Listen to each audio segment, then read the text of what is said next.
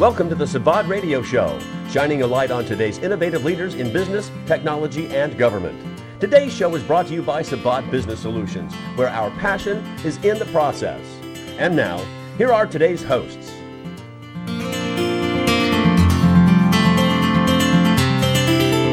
Good morning. Welcome back to Savad Radio. I am your host, Todd Schnick, joined by my friend and colleague, Ron Davis, the president of Savad Business Solutions. Good morning, Ron. How are you, sir? Todd, I'm doing great this morning. It's been a little while since we've talked. I'm looking forward to this morning's little chat here. And it's spring, but it doesn't feel like it here in Atlanta today. Yeah, it certainly does not. Just moved into a new home and had to do some work on the furnace to get that humming, which you shouldn't have to do in late March, but you know, it is what it is. Hey, Ron, it has been a while since you and I have done a broadcast together, but this morning we wanted to just do a little something different. You and I have begun an ongoing series about productivity tools, and this is an iteration off of that. But what you wanted to get into this morning and riff on a bit was about analytics and business analytics. So what's on your mind? Well, you know, Todd, I want to talk to you about like how my day begins. You know, I get up and I get in front of, when I get to the office and I get in front of my computer, I've got a dashboard waiting for me. And on that dashboard, it gives me some indicators. It gives me my sales progress by sales forecast. It gives me all my upcoming customer renewals and what I need to be able to do those. All my AP, my accounts payable, my accounts receivable. It gives me my daily, weekly, and monthly schedule, where I have to be, when I have to be there. It gives me all my reoccurring tasks. It gives me suggested tasks based on my 6-month, 1-year, and 3-year goals. It also gives me suggested new contacts to make based on my marketing goals, any current business news out there, geographic financial developments that are happening, yearly budget timing. It also tracks a rolling 3-month best travel deals for me. And so it does just about everything. And the reality is I don't have that. That's kind of a pipe dream for me. But that kind of spurs this whole conversation this morning as regards to what I call, what the industry calls either analytics or business intelligence. This is something that I'm actually out there talking to customers about, but it's also something internally that I'm trying to develop more. And it really comes all because I have content overload. I've got too much content, and it just kind of, sometimes it just becomes noise. And so what I'm trying to do is be able to make the best decisions on the content that's out there. Yeah, there is an awful lot of noise out there. Every tool that I use, every social media platform, every CRM, every project management tool that I use, they all serve a purpose. They all help me in some way, but I'm juggling a lot of balls, and they all have different kinds of analytics. They all have different ways to inform me of what I need to do and what I should have been doing and when I should do something next. I feel like I'm more organized than I would be if I wasn't on these tools, but part of my problem is that I've got a lot of tools, and it's hard to keep them all in my consciousness. I mean, is there a way to get a better handle on that? Yes, exactly. And that's really is the issue, is that we have all this information coming in from all these different sources. And so we're looking here and we're looking there, and it just is just confusion. It's just mass confusion. And so, you know, the big term, or the term that you hear right now out in the marketplace is big data. And so these massive companies, the massive companies you can think out there, the Fortune 500, have analytics or business intelligence tools already in place. You know, they're going to the IBMs and the Oracles and the SAPs to get these multi-million-dollar implementations so that they can make decisions. You know, every time you go into Amazon and buy a book, you see there's recommendations in there about other books or to buy or other type products to buy. Well, that's all based on analytics. You know, they're taking massive amount of data in making decisions based on what's important to them. So that's been around for a while, and it's becoming bigger for large companies. But what we're seeing now is that this business intelligence is now coming to smaller companies. Ron, I heard a really interesting story that Yeah. I find, and I suspect you would find fascinating, but there's some folks in the market that would be spooked by it. But there is, and forgive me, I will attempt to dig up the story and include it in the show notes. I forget the name of the retailer off the top of my head. It might have been Target, but their business intelligence system is such that they can monitor what a customer is buying, and they can, through their algorithms and intelligence process, they can make a pretty accurate prediction whether a woman is pregnant based on some of the things that she's purchasing, which I think is wicked cool, because then they can think of the marketing utility that it has in terms of some of the promotions, the precision targeted promotions they can then do. That's big data. That's this business intelligence that you're talking about. And the purpose here isn't to debate whether that's good or bad.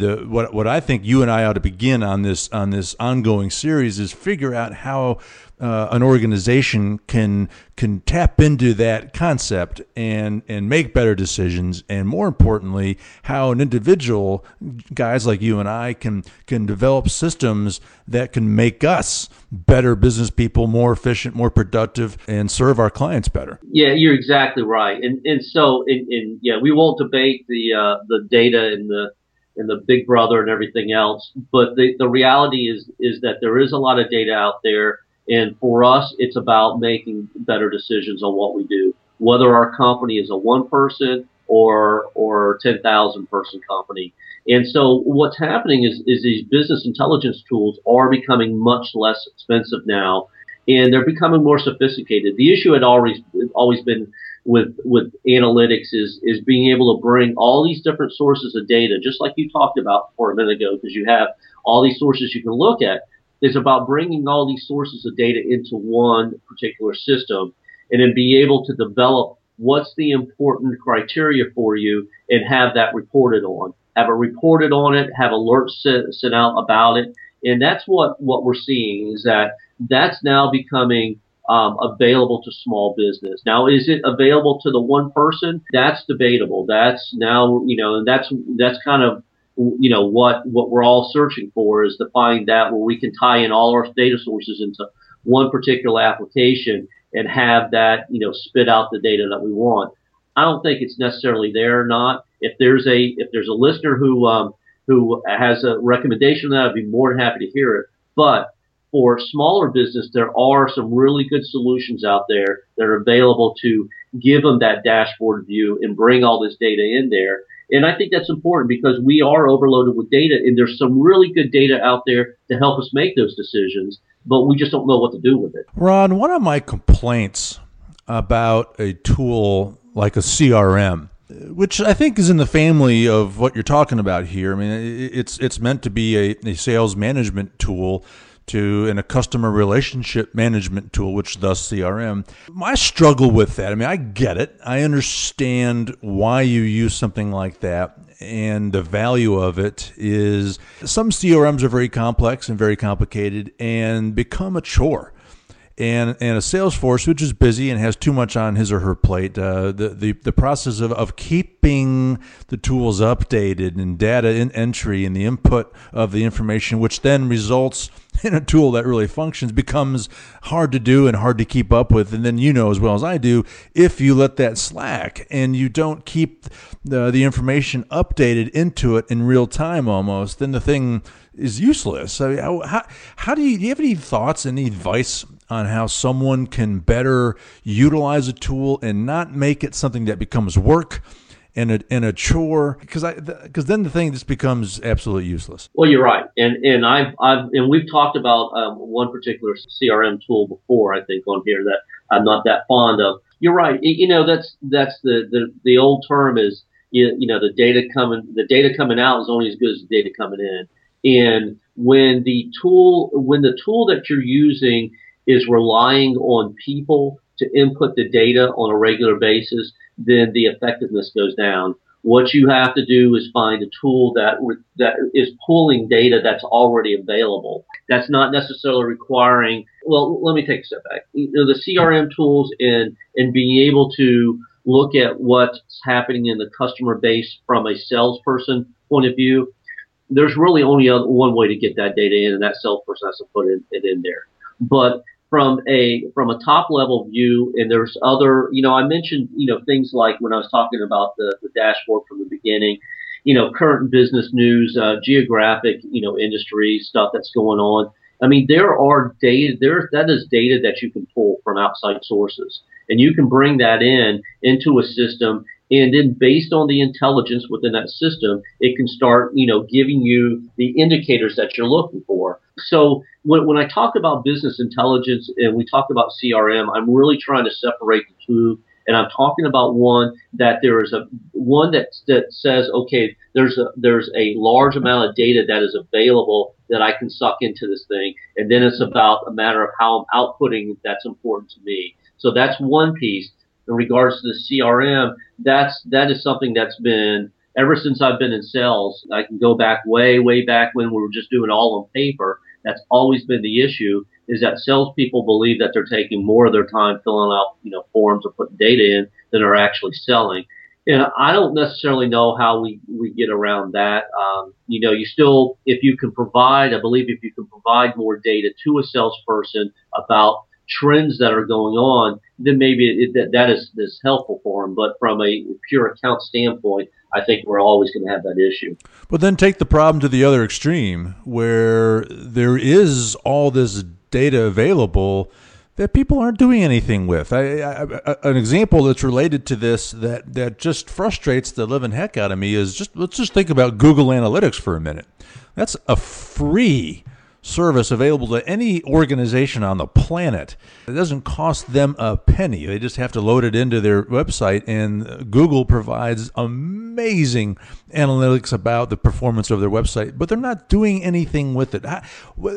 So it's the other problem. It's almost the opposite of the problem we just talked about, in that, okay, you've done all this work, you have these tools installed that are providing amazing insights into performance, but yet then you're not doing anything with it. Yeah. So, before you start any analytics, it really, it's just, this goes back to everything that we do as a company. Before you take that step forward for technology, you got to figure out why you want to use it and how you're going to use it, and how does it fit into your process. The same thing goes on with the data. You talked about Google Analytics, and you're right. There's a lot of information that's available out there, but people don't. I think that a lot of times people don't take that first step of saying, what is it that I want to know?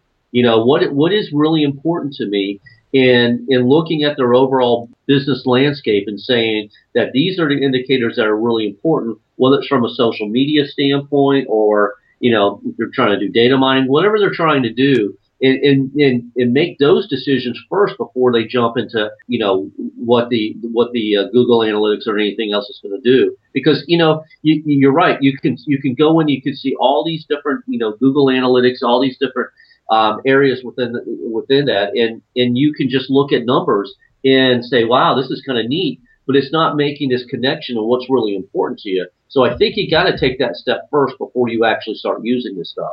Well, Ron, that prompts me to say we maybe ought to do a whole episode around that preparation process, because I think you hit on the head exactly what the problem is that I don't think anybody's going to argue with you. Oh, sure, Google Analytics, it can be, in fact, a very helpful tool, but when they don't know what they're really looking for, it's useless. Same with the CRM. If you're not sure what your sales process is, you don't understand how that flow is supposed to work, well, then the thing's useless. So this prompts you and I to have to maybe schedule and plan an episode where we talk in a little more in depth about that process before you launch into the tool, so you know exactly what it is that you're looking for. I mean, you always say, you've hammered into my head for years now, the whole purpose here is to be able to make faster, better decisions. But if you don't know what you're trying to accomplish, well, then that's irrelevant to you. Absolutely, yeah. You're right. I mean, you have prompted. I mean, this is for all technology is, people want to use technology because it's cool and hey, technology is going to help.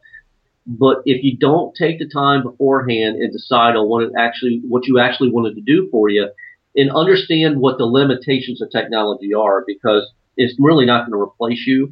What you said about, and what I've said to you before about making better decisions, That's what you want technology to do. You either want it to help you make better decisions, to help you save you time, or help protect you. It's really one of those three things. But the thing is, before you take that first step, you really do have to kind of think that out. So I definitely believe that is a definite new podcast we can go and discuss and kind of go through the steps of what do you do before you actually even pick technology. Well, cool. I was going to wrap this episode by discussing some of the tools that we were going to go over in future episodes, but I think we have changed our plans, and I think our next conversation, which will come pretty soon, ought to be around some of that planning and preparation before you really get into it. I think that would be a great idea. Sounds great to me. All right. Well, Ron, thank you for making some time to join me, and I think we stumbled upon a good direction on where we can go with our productivity series. So on behalf of my colleague Ron Davis, I'm Todd Schnick. We'll see you next time on Sivad Radio.